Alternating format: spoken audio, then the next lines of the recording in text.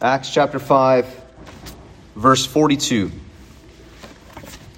Every day in the temple and in various homes, they continued teaching and proclaiming the good news that Jesus is the Messiah. Let's pray. Father in heaven, we thank you for your mercy. We thank you for the reign of Christ that is expansive and will be fully realized here. And we ask that your kingdom would come and your will be done on earth as it is in heaven, that you would begin with us, that you would revive us and awaken us to your purposes, to your will. And so, Father, I now pray that whatever proceeds from this mouth that is not of you would fall to the floor and remain unheard. For the grass withers and the flower fades, but the word of our God endures forever. Lord Jesus, you said heaven and earth may pass away, but your word will never pass away. So God, would you speak to us? Would you come now, Holy Spirit, bring your word to life in our minds and in our hearts? Father in heaven, would you speak? We pray, have mercy in Jesus' name. Amen. You may be seated.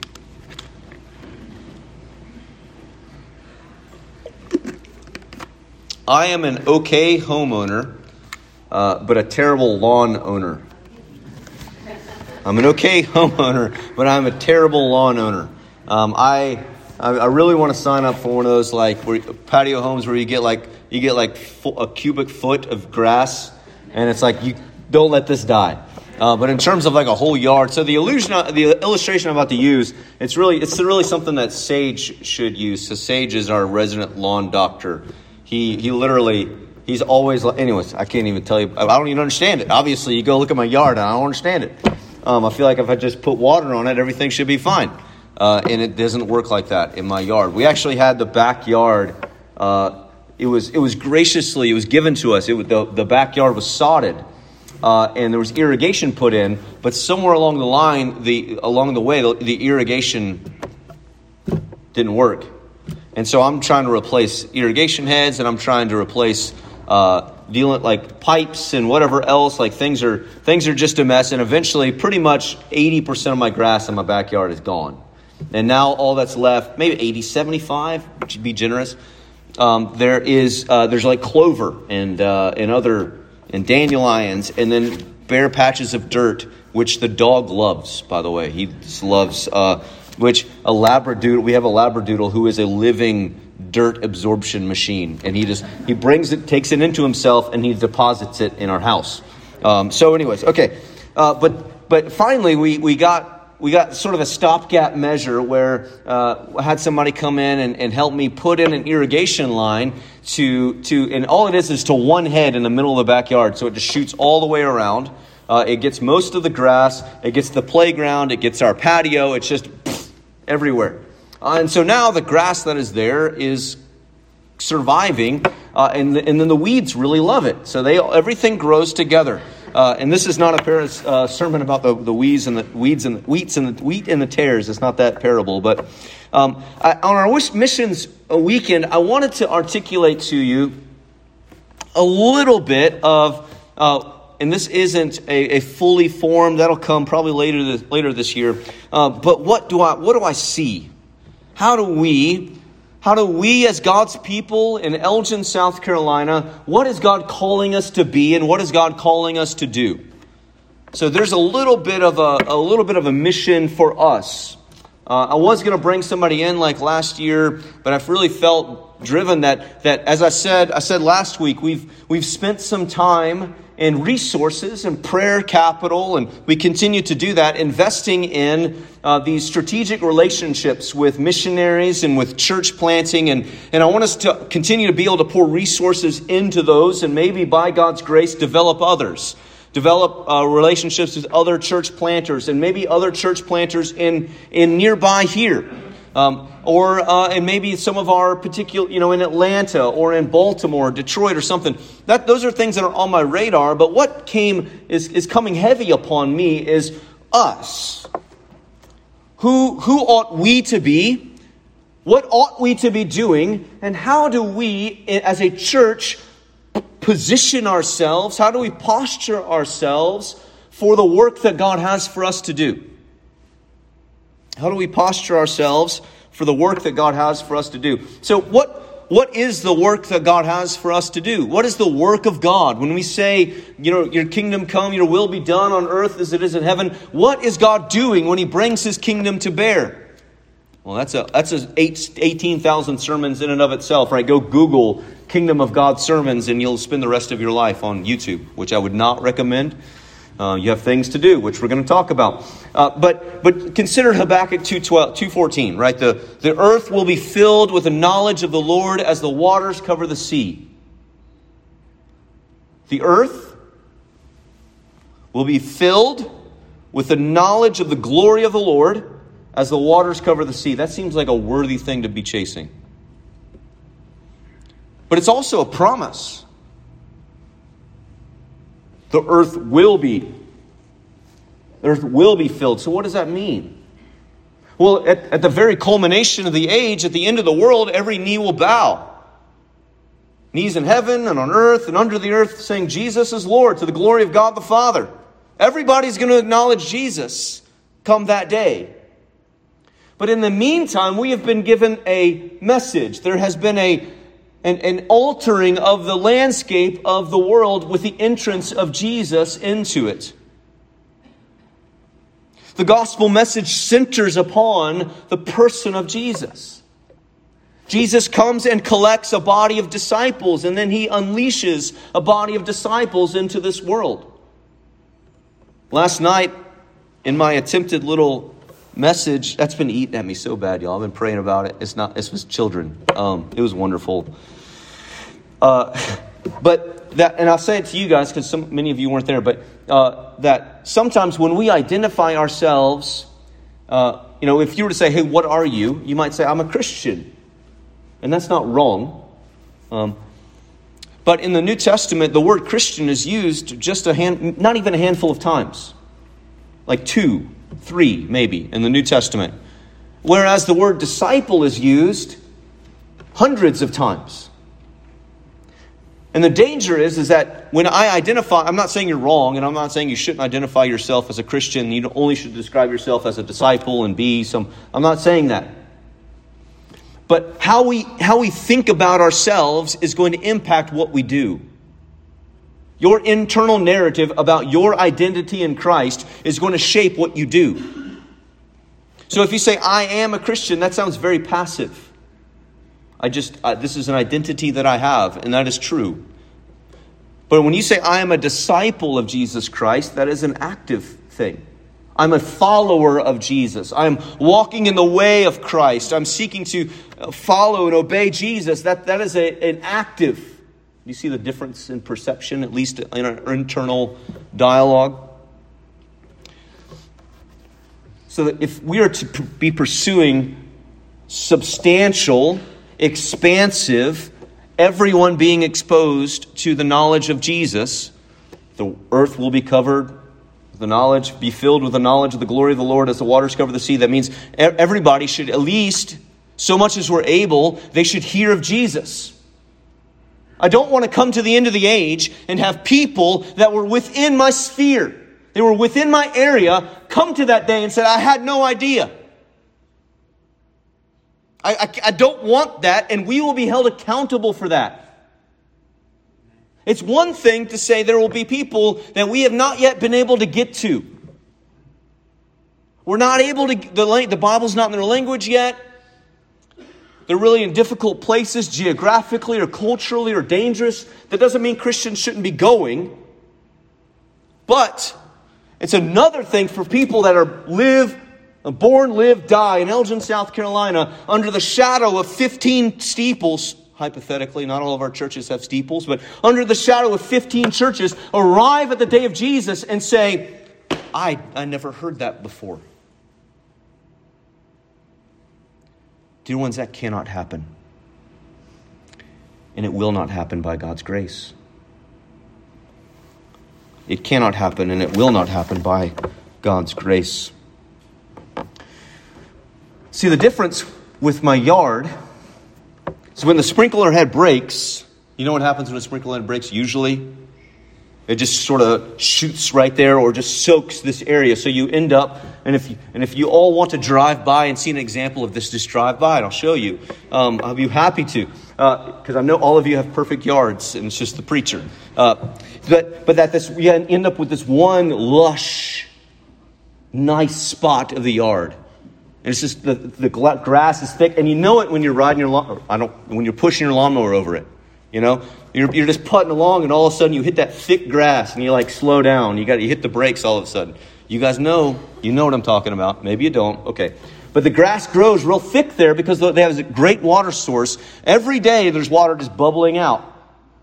But 6, 8, 10 inches away, the grass is struggling.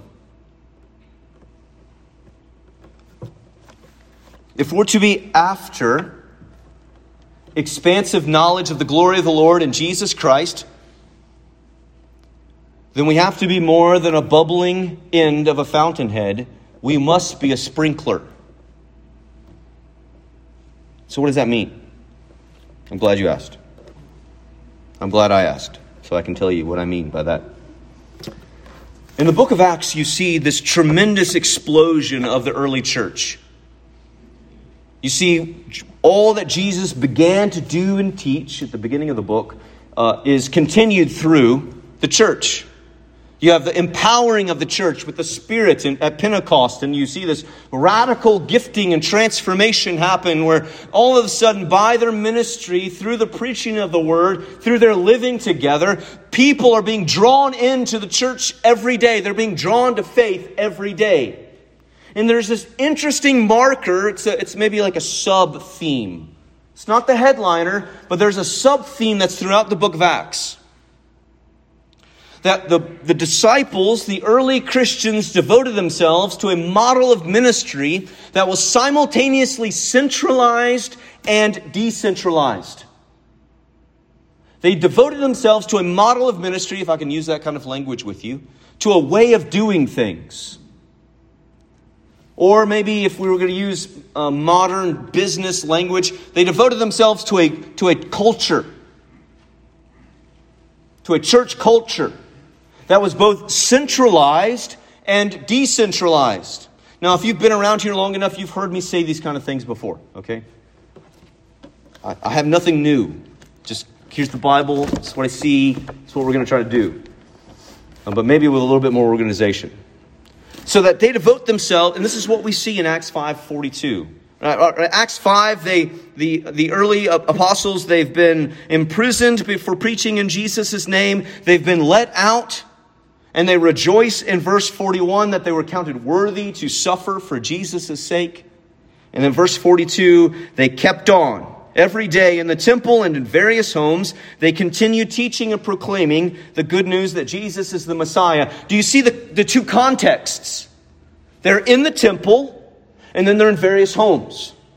They continued teaching and proclaiming the good news of Jesus in the temple and in various homes. You see centralized and decentralized.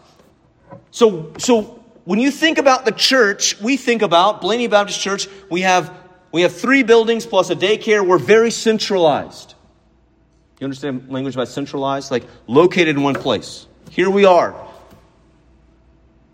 And so our typical thing is that we have Sunday morning. We have Wednesday night. We've had groups that meet here. We've had Sunday night services at times. That it all kind of gravitates here. And we're budgeted for it and we're built for it. And because we're built for it, we have to budget for it. Right, we have this isn't a gripe. This is just a statement. Like we've got a gigantic choice to make about the AC unit over here at the old building. Like a lot of money. It needs a new unit because the unit was made by cavemen when they invented the wheel, and then we have to do maybe not that bad. And then we're supposed to they're recommending that we redo the ductwork over there. And I don't remember the quote, and I'm sure it's more now, thanks to COVID and everything, but it was a lot of money. And that's a lot of resources to be pouring into, saying, what is our job? What is our job? What is our number one thing? Is it the perpetuation of buildings and a place for people to gather? The buildings and the place are meant to facilitate the work. Right? Praise God. Praise God, right? Praise God that we have the octagon. I love this place. I think it's an octagon. All right, 1, 2, 3, 4, 5, 6, 7, 8. Octagon. It's not a hexagon, heptagon, decagon.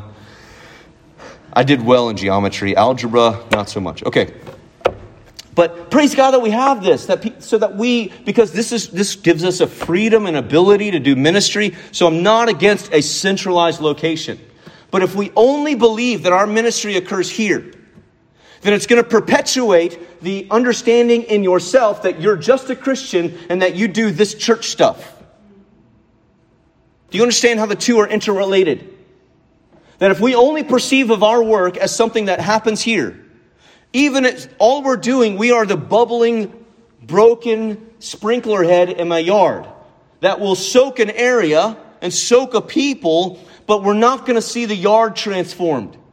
And if you're kind of missing the connection I'm trying to make, is that if we're to be about seeing every man, woman, and child hear the name of Jesus, then we have to do things that are decentralized. And that means we need to do life decentralized, but we need to do some discipleship decentralized. An image I've been trying to calculate in my head, and I'm going to lay it before you, and maybe one day it'll make sense to you. COVID really taxed churches. Thankfully, we were too, but not like some other churches. But I want you to imagine, I would ask you to close your eyes, but you might fall asleep, so don't do that. I want you to imagine the spokes of a wheel, or the spokes on a bicycle wheel, right? So you have a central hub, and you have spokes going out, and then you have a unified tire, right? It's one piece. Rather than the unified tire, I want you to imagine aligned tire bubbles or something. But they're individual units, but they all make up a tire shape around spokes. You understand what I'm saying? So they're connected, but they're connected. They could be connected to each other, but they're also connected to the hub. But part of my goal and what I'm talking about, what I'm praying about, is that we would be a resilient, durable sort of congregation, so that if by pandemic or by persecution, the hub and the spokes are gone.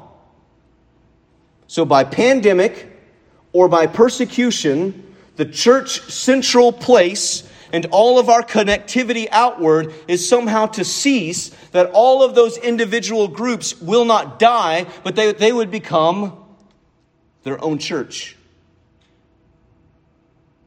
And this is a paradigm shift, y'all. So I'm talking about a level of small group life that is very strong. Life group, community group, discipleship group.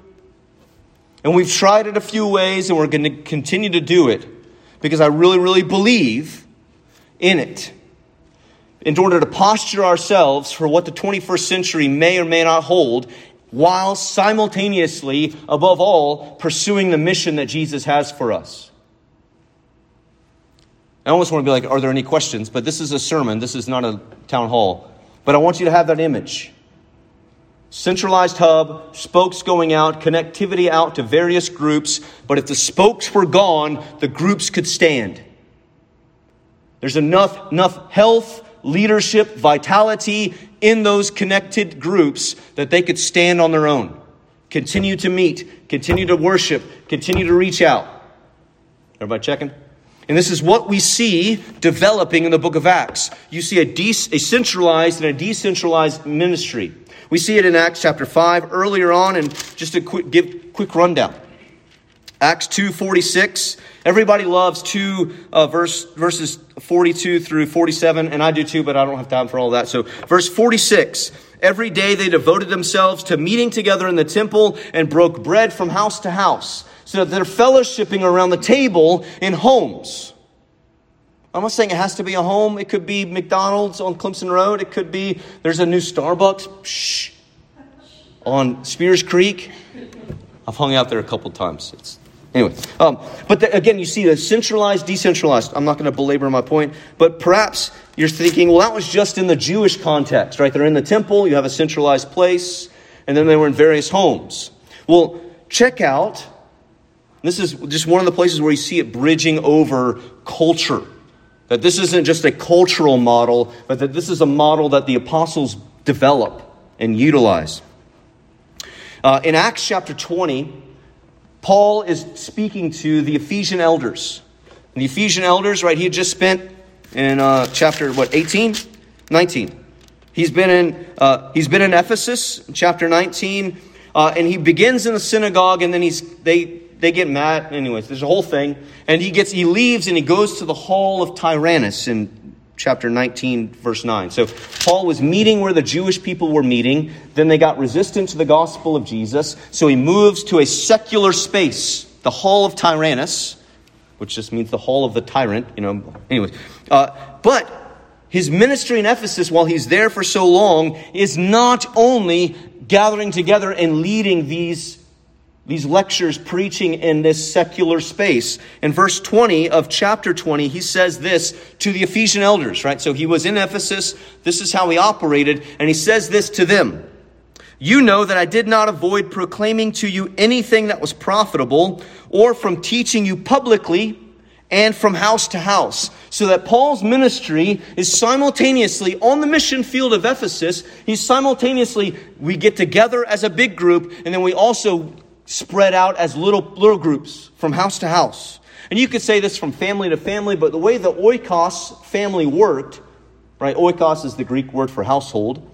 It included more than simply mom, dad, and 2.4 children like it does in America, right? It was an expansive unit of people that were being engaged with the gospel and being equipped to lead their families and then to go do other things as well. That Paul was entrusting these things to faithful men so that from them they could invest them in other people, and they could invest them in other people. And so that by God's grace, consider with me, if we're just thinking about, and I don't have a dry erase board, which is for the best. If you know me on Wednesday nights, it ends up like Beautiful Mind.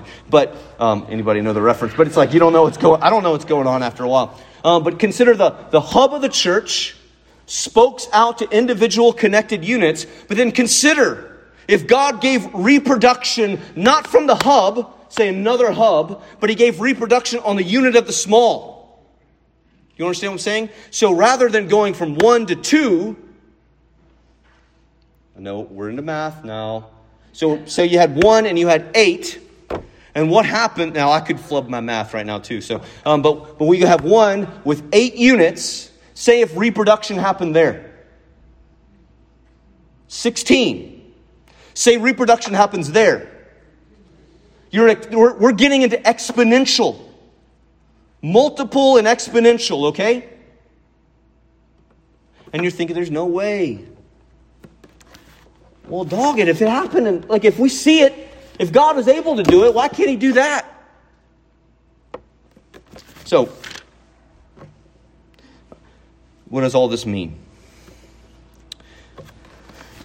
I'm in a group of guys that are in our church that are wrestling through a call to ministry. Or not wrestling. Some of them are like, I'm called to ministry, and some of them are wrestling. Anyways, and we're walking through this systematic theology. We're not walking through it. We're picking chapters and talking about it together. It's a little nerdy. It's not super nerdy. It's moderately nerdy. Anyways, there was this alignment where I went to this pastor's retreat a couple weeks ago. And the guy who was talking, he mentioned a quote from that book. And so I was like, oh, that's really enlightening for me. It really brought a lot of clarity for how I understand things. And so I went and read this part of the book that we're looking through. And he talks about that the church is to be doing 3 things. We're to be engaged in 3 levels or 3 types of things. We're made to worship. Right? We need to be engaging with God. We're made for relationships with other Christians because we're the body of Christ. There's no such thing as a you. It's just you and your Bible and Jesus, and that's all you need. Then you haven't met the Jesus of the Bible fully, because God always calls us into community. So you need community. But then also he calls us into evangelism, mercy, and you could just say mission. So we need to be engaged with God, engaged with each other, and engaged with God's mission. And that was so clarifying for me. Because it's like, you could go look at my desk. It's just a jumbled mess of like, what am I doing this week? And then the last few weeks, it's like, good Lord, I have no idea. Like literally, good Lord, I have no idea what's coming down the pipe. But having that clarity of this is how we need to go about things. So what do I see? I see a church that delights in God, that develops one another, and then we are deployed into the mission that Jesus has for us. That we delight in God personally. So I see a church full of Christians who are engaging God daily in His Word, in prayer, and in their homes. And that we gather together on Sunday mornings and worship, and we gather together when the church meets as a body, and we delight in God. We worship Him, we praise Him, we recognize who He is. And then we develop one another. We get into real relationships in real groups so that we can grow up with one another. I have scriptures for all of these, and I know we're kind of squeezed. But consider Colossians 1:28. When Paul is talking to the church at Colossae, he says, we proclaim Him, that is Christ, warning and teaching everyone with all wisdom, so that we may present everyone mature in Christ. I labor for this, striving with His strength that works powerfully within me, that we may present everyone mature, that all of us have growth to do, and we grow together. What kind of horror movie would it be if you walked in and you saw there's an arm growing over there, but the torso's growing over here, the foot's growing over here, right? That's grotesque. And yet this is how Christians expect to grow. We grow as a body because Jesus made us His body. We have to grow in connectivity with one another. We worship alongside one another. We need to be in the Word together. We need to be praying and sharing our hearts together in reality. And this isn't the context to do it. This is too many people. It's too spread out. But we need to be in groups of people where we can grow up. That we can develop maturity even as we continue to worship. So we're delighting, we're developing, and then we deploy. Now, when I first laid this out, I think somebody said, that sounds too militaristic. And I said, that's exactly what I'm going for. O church, arise. What's that Christian soldier song? Onward, Christian soldiers. That there has to be this, if Jesus has won, and this is Jesus' world, and then everyone needs to hear about the King's victory. It's good news for everyone who comes back to the King. They have to hear it. They were sent out. If you want that language, it's better. But that we live sent. So that rather than being this bubbling sprinkler head, we become the sprinkler, that we're sending out drops of living water on our lips and in our lives into this world. But it's even more profound than that. It's the illustration of the sprinkler breaks down. Because what does Jesus say in John chapter 7? You guys know where I'm going. What does He say in John chapter 7? On the last day, the most important day of the festival, verse 37, Jesus stood up and cried out, if anyone is thirsty, let him come to me and drink. The invitation for spiritual satisfaction, spiritual life, here it is from Jesus. And the one who believes in me, as the Scripture has said, the one who believes in me, as the Scripture has said, will have streams of living water flow from deep within them. He said this about the Spirit. Those who believed in Jesus were going to receive the Spirit, for the Spirit had not yet been given because Jesus had not yet been glorified. So that you are given the Spirit. And so it's almost as though, as the sprinkler goes out, the water droplets hit the earth, a well is plunged into the earth, and water flows from there. So you're not just getting things wet, but you're planting sprinkler heads. And maybe you think that's a stupid illusion, and it probably is. But I think it's perfect. Because that's what God wants of you. That's what God has gifted you to do. And not that we're all going to be the same and we're all doing the same things, but you have the Spirit of God in you, bubbling up, pouring out living water.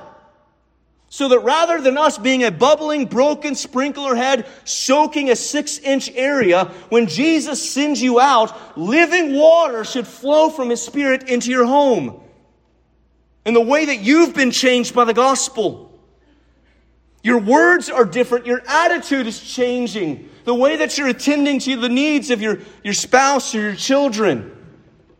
Living water is planted into your workplace. As you begin to be a person who forgives, who has compassion, who has humility, revolutionary thought, who considers other people more important than yourself. What could that do to the work environment that you're in? You're shot out from here and planted in your neighborhood so that a fountain of living water might flow to your neighbors. Do you see the imagery? So it's not, yes, it is centralized, but when we gather, it's so that you can go out and be living water. You're the light of the earth, the salt of the earth, the light of the world. Go be the light. So we delight in God, we develop each other toward maturity, and we're deployed out into God's world so that, not just to be a static presence in the world, but we're deployed out into the world so that every man, woman, and child may have repeated opportunities to hear, see, and believe in Jesus Christ where they live, work, and play. We are the missionaries. We cannot ask those who are far from God to be the missionaries. But that's too often how we act. Now, I'm not saying this begins. The beginning of this is you saying, well, I don't know if I can do all of that. The thing you can do is that you can go and invite somebody to church. Let that be a cultural piece that we begin to build. Invite your neighbor to church. Invite your neighbor who has children, invite them to VBS. Okay? There's an easy step, okay? An invitation culture. But we don't just gather to gather. We gather so that the earth will be filled with the knowledge of the glory of the Lord as the waters cover the sea. And so we want to see everyone in every space and every place bump up against the presence of Jesus in His people. The word of Christ on His people's lips. So if I had arrows, I would do it. So you have vertical arrow, we're delighting in God. I'm not doing YMCA. This is an arrow. Arrow upward. Then we deploy to each other. So sideways, horizontally. And then you can imagine a ray. So it goes out into the world as those who are growing in maturity, equipped with the Spirit of God, equipped with the Word of God, to see the fountain of God flow into other people's lives. So that those people who are out there, we're not asking them to become the missionaries. Do you understand what I mean by that? This is how we operate. Hey, come to church. You're not going to understand anything that's happening there. You know, especially people who have moved into Elgin, and they don't come from church backgrounds. They didn't grow up in the Bible Belt. And so they're going to come in, they're going to see people out there accosting them with pieces of paper. I think you don't accost them, I'm giving you a hard time.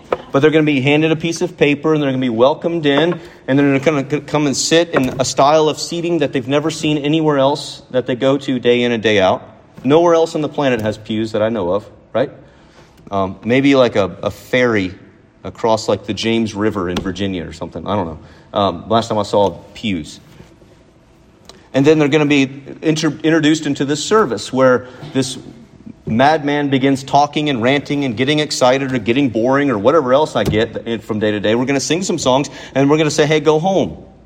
Now, along the way, they're going to hear the message, they're going to hear the gospel, but you're asking them to make the cultural jump. And what I'm proposing is that, yes, invite people to church, but also go out so that they have multiple points of contact. So the idea is that as someone goes and they bump around Elgin, they might meet someone of Jesus' tribe. They might meet one of us at Food Lion. They might meet one of us at the post office. They might meet one of us at O'Reilly's as we're going around. And I'm not saying that all you're doing is saying Jesus is Lord on a loop, right? You'll end up in a mental institution. But you are different. You ought to be different. You should have a savor of life about you.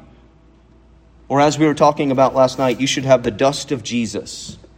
From being his disciple, you've walked so closely with Christ that the likeness of Christ is being developed in you. And dear ones, that's something this world desperately needs, and this is something this world doesn't know much about. So, in the months ahead, I know that this is up here a little bit. So what am I proposing? What am I looking at? What are we going to be doing? What are we doing the same? What might we be doing differently? I'm out of time for all of that. But here are a few things that you could do differently. One, if you do not know Jesus, you can trust in Christ. You can begin to delight in God today. That's one of the greatest invitations to the gospel. Isn't just, hey, get right, get out of hell, but it is find the greatest joy you've ever known in following Jesus. Come delight in God, leave off your sin, follow Jesus. Secondly, you can invite someone to Jesus. You can invite someone to church. You could tell the story of how you became a Christian. You can invite someone. Invite someone with children to VBS. Invite yourself to church if you're not regularly going to a church. Invite someone in your family to go to church so that they're exposed to the things of God. Thirdly, and this is something we'll put a lot of emphasis on later in the year, but pick one person right now that you know, like not like Princess Kate or something. My wife's obsessed with Princess Kate and all her children. Not obsessed. Sorry, Sarah Beth, rat you out. But not somebody you don't know, but somebody you know. Some family member, some neighbor, co-worker that you know is far from God. But find that one person that's close to you but far from God. Write their name on an index card. Put it in your Bible. Put it on your dashboard. I don't care where you put it. Pray for them. Begin to pray that God would open up their heart. Pray that God would make the goodness in their life overwhelming for them to ask, where did all this come from? Pray that God would give them a new heart. That they would learn of Jesus either from you or from somebody else. But then also pray, as you're praying for that person, pray for opportunities to invite them and to share with them. So there you go. Application points. Delight in Jesus. Worship Christ. Invite people to church and invite people to Jesus. 3, pray. This concludes your Vacation Bible School lesson, right? Worship God, invite people to Him, pray for people who don't know Him. But pray for that one person consistently. Pray expecting for the opportunity to come.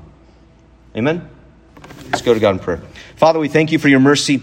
We thank you that you've invited us into your story.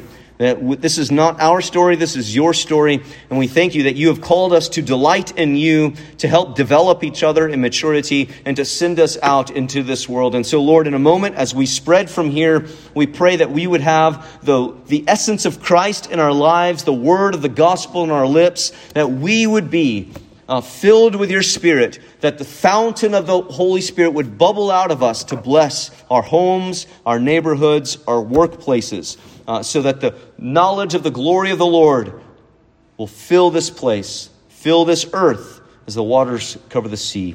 And we pray this in Jesus' name. Amen.